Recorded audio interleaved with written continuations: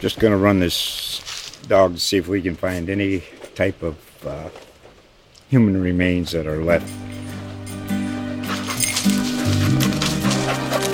Listen to Where Secrets Go to Die, The Disappearance of Derek Hennigan. From the Detroit Free Press, a new podcast set in the woods of Michigan's Upper Peninsula. Available on Apple, Spotify, Freep.com, or wherever you get your podcasts.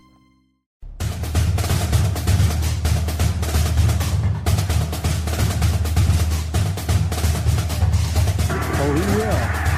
Adrian Peterson is taking care of things right now. To Wesley Fields. Touchdown. Georgia Southern. Pass swings on the way. It's gone! It is well with my stolen Montgomery! Georgia Southern wins! Welcome to Georgia Southern Extra, the Georgia Southern Football Podcast. I'm your co-host, Nathan Dominitz, and with me is our usual co-host, McLean Baxley. McLean, how you doing tonight? Doing great. It's a new year. Yeah, it is a new year. This is our first podcast of 2021, and welcome everybody to the new year. We're going to recap the year in Georgia Southern football for the next several minutes, and we'll start by I'm going to just do my overall take, and then McLean, I'll ask you yours.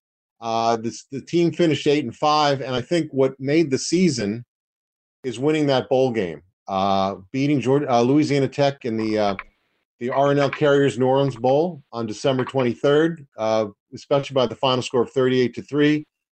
Really put a positive finish to a season that the alternative of losing a bowl game or not playing in a bowl game would have meant that the last game would have been this regular season finale, which, because of all the rescheduling, was the December 12th home loss to Appalachian State, 34-26. I don't think anybody in Eagle Nation wanted that to be the finish. A loss to App State really would have carried over into a kind of a positive, negative thoughts all mixed up about the season, even if it was a winning record. So 8-5, a big bowl game victory over a Louisiana Tech team that wasn't a world beater, but had a run of state bowl victories.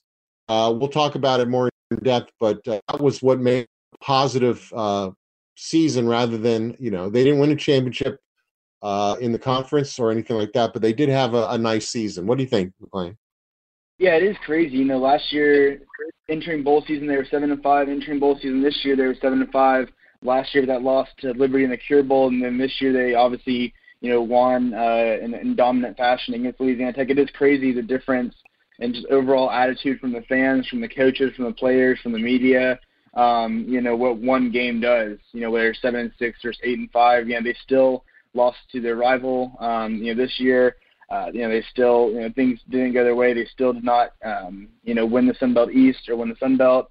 But, going out in the way they did, winning in all facets of the game there in New Orleans, sent out a lot of the seniors on a high note, sent out a lot of the guys that we'll talk about later, that are transferring and, closing their Georgia Southern chapter, sent them out on a high note. So, going into next season, they are one of, a few teams that's going to enter 2021 with a 1-0 record. They ended the season on a one-game win streak. So that's something that, a lot of teams in the country can't do. And they also, and the thing that I'm going to take away as my, big positive takeaway was that they played 13 games.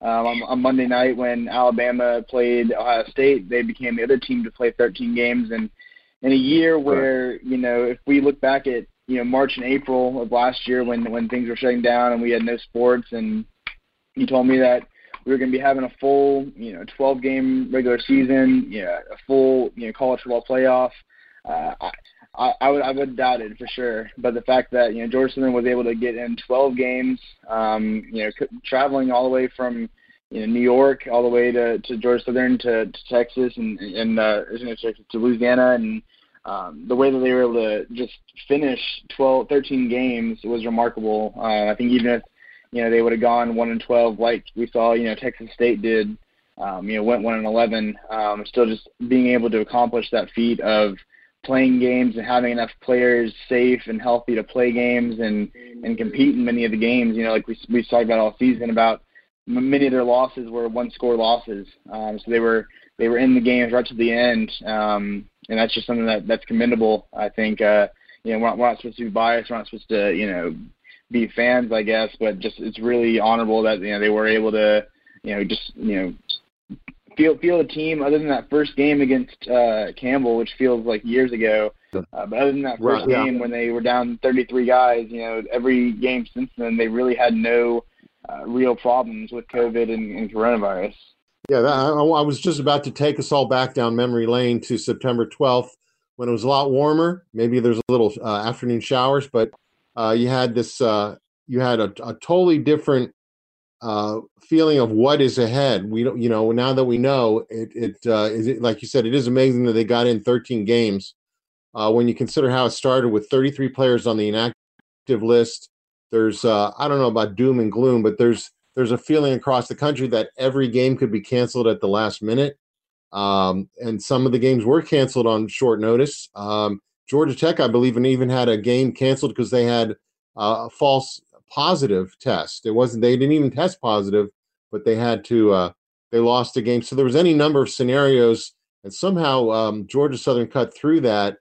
They did have to make some wheeling and dealing. They did have to change the schedule a bit here and there, and that led to the App State game being the season finale rather than a national TV game on Wednesday or Thursday night, October 14th, I believe. So that Campbell game, Campbell is supposed to be well outmanned, and they put a real scare into Georgia Southern, or at least the people that root for Georgia Southern. Georgia Southern won 27-26. And we don't need to go into all the details, but it came down to the last couple of plays and the onside kick. And one thing I do want to ask you about from that game is the progress of the defense, Scott Sloan's defense from that game, and you would hope they would progress throughout the season. It's just kind of remarkable how that young defense missing so many pieces with inactive players and injured players, like Kendrick Duncan was injured, didn't play, and they had lost, two guys, Kendall Vildor to the NFL and the Chicago Bears.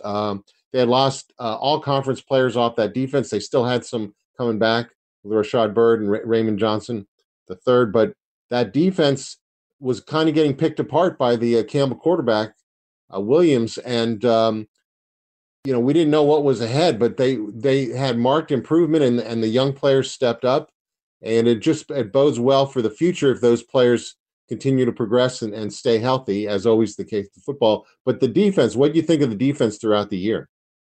Oh, like you said, it just got better and better, with especially a lot of young guys. They ended up leading the country with 18 interceptions, and many of those came from Derek Canteen, a redshirt freshman from Augusta, a guy that only played, I think, 2 or 3 games in 2019, came in this year.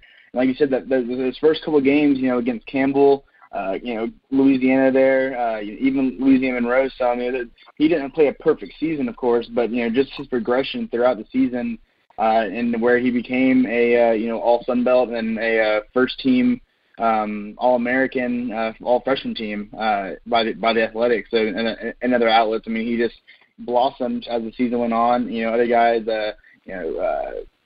Gavin Adcock there on the defensive line when C.J. Wright was out for a couple of games, he stepped in big time.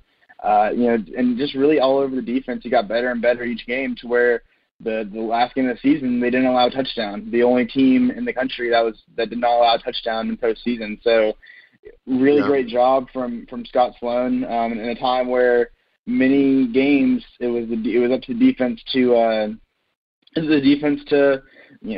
bail out the offense that wasn't producing points or wasn't, carrying the ball for, wasn't extending drives. Many times the defense had to step in and complete games, and they did almost every time. So, really great job from Scott Sloan, from Victor Cabral on the defensive line, and Justin Birdsong, another young guy that had two interceptions in the bowl game at corner. Right. So and a lot of these guys are coming back, especially on that defense. If we can just, talk about guys that are leaving, I guess, going from this, but, on that defense, you're going to have Darrell Baker Jr., Todd Bradley Glenn, 2 seniors that announced that they're coming back. And then, like we said, Birdsong, Canteen, all these guys, Adcock, all these guys that are coming back that are underclassmen. that have had serious minutes in Division I, FBS football, conference games, App State, Georgia State, Army, these guys that, some of the best that you'll have to play against, and they held into the bargain for the most part. So on defense, it's hard not to get excited when you're looking at this defense for 2021.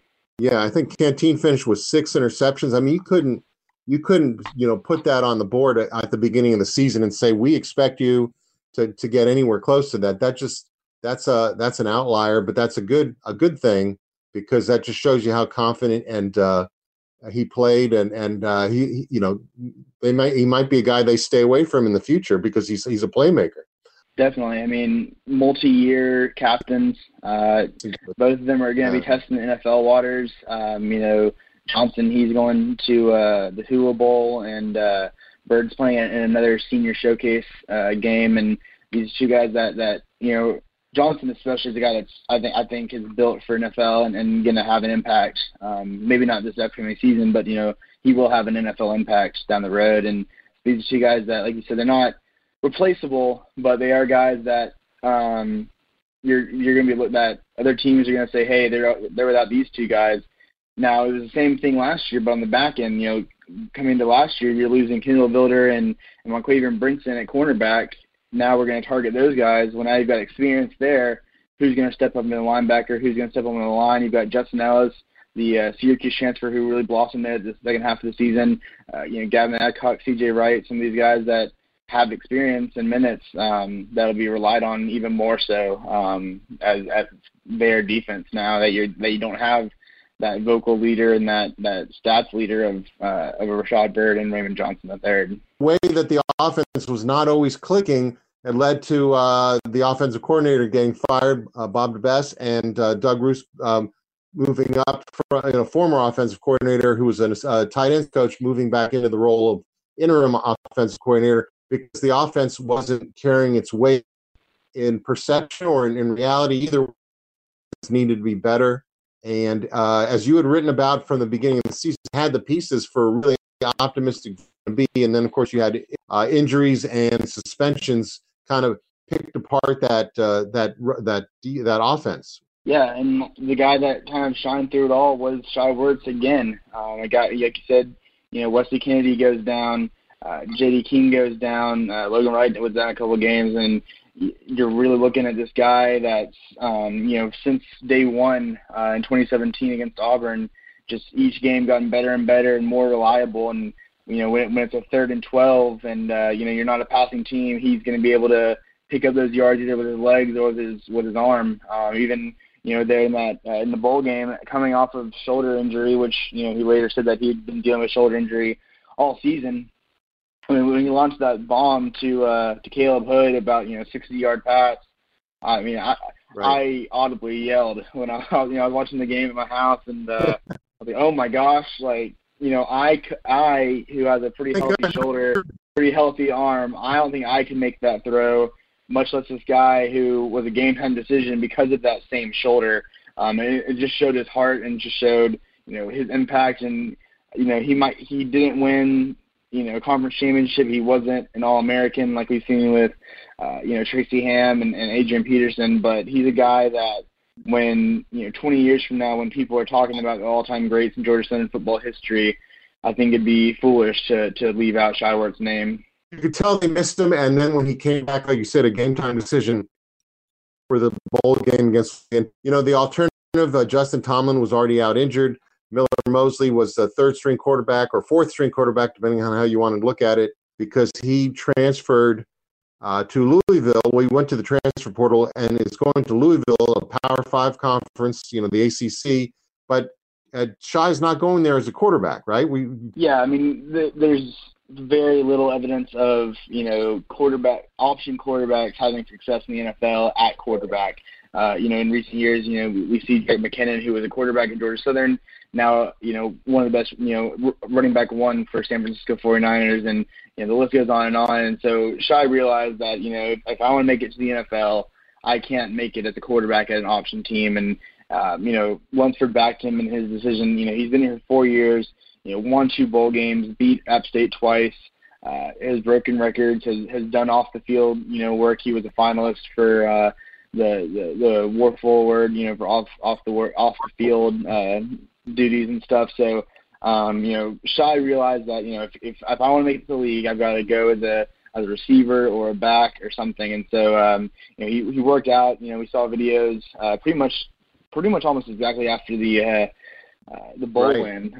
We saw him videos of working out with different wide receivers coaches and different speed and strength coaches, and just improving his ball catching abilities, his route running, and got to the point where he was good enough to make a Power 5 roster. If time will tell if he's a big piece in Scott Satterfield's offense next year with the Cardinals there in Louisville, but the fact that he was able to be recruited as a scholarship, as a grad transfer, I think speaks both to his athletic ability, but also just that locker room ability that we've seen on display the past 3 or 4 years in Statesboro, and having a voice, him being able to lead teams and fight for what's right, both as it regards to football and having wins, but also what's right off the field as it comes to social justice and equality. So.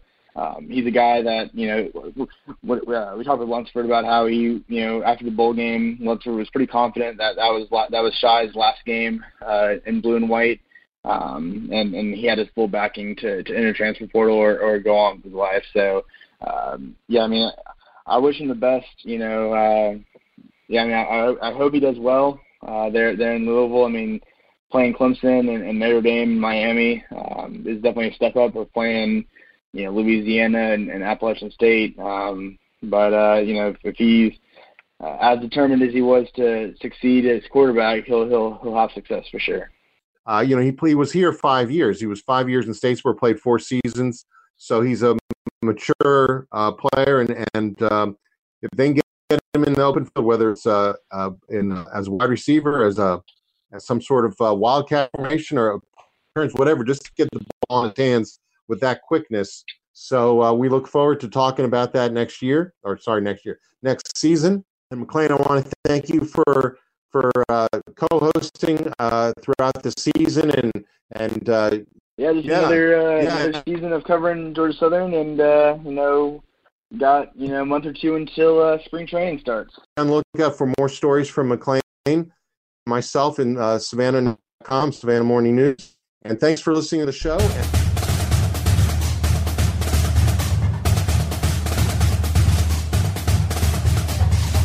Oh, he will. Adrian Peterson is taking care of things right now. To Wesley Fields. Touchdown, Georgia Southern. Pass swings on the way.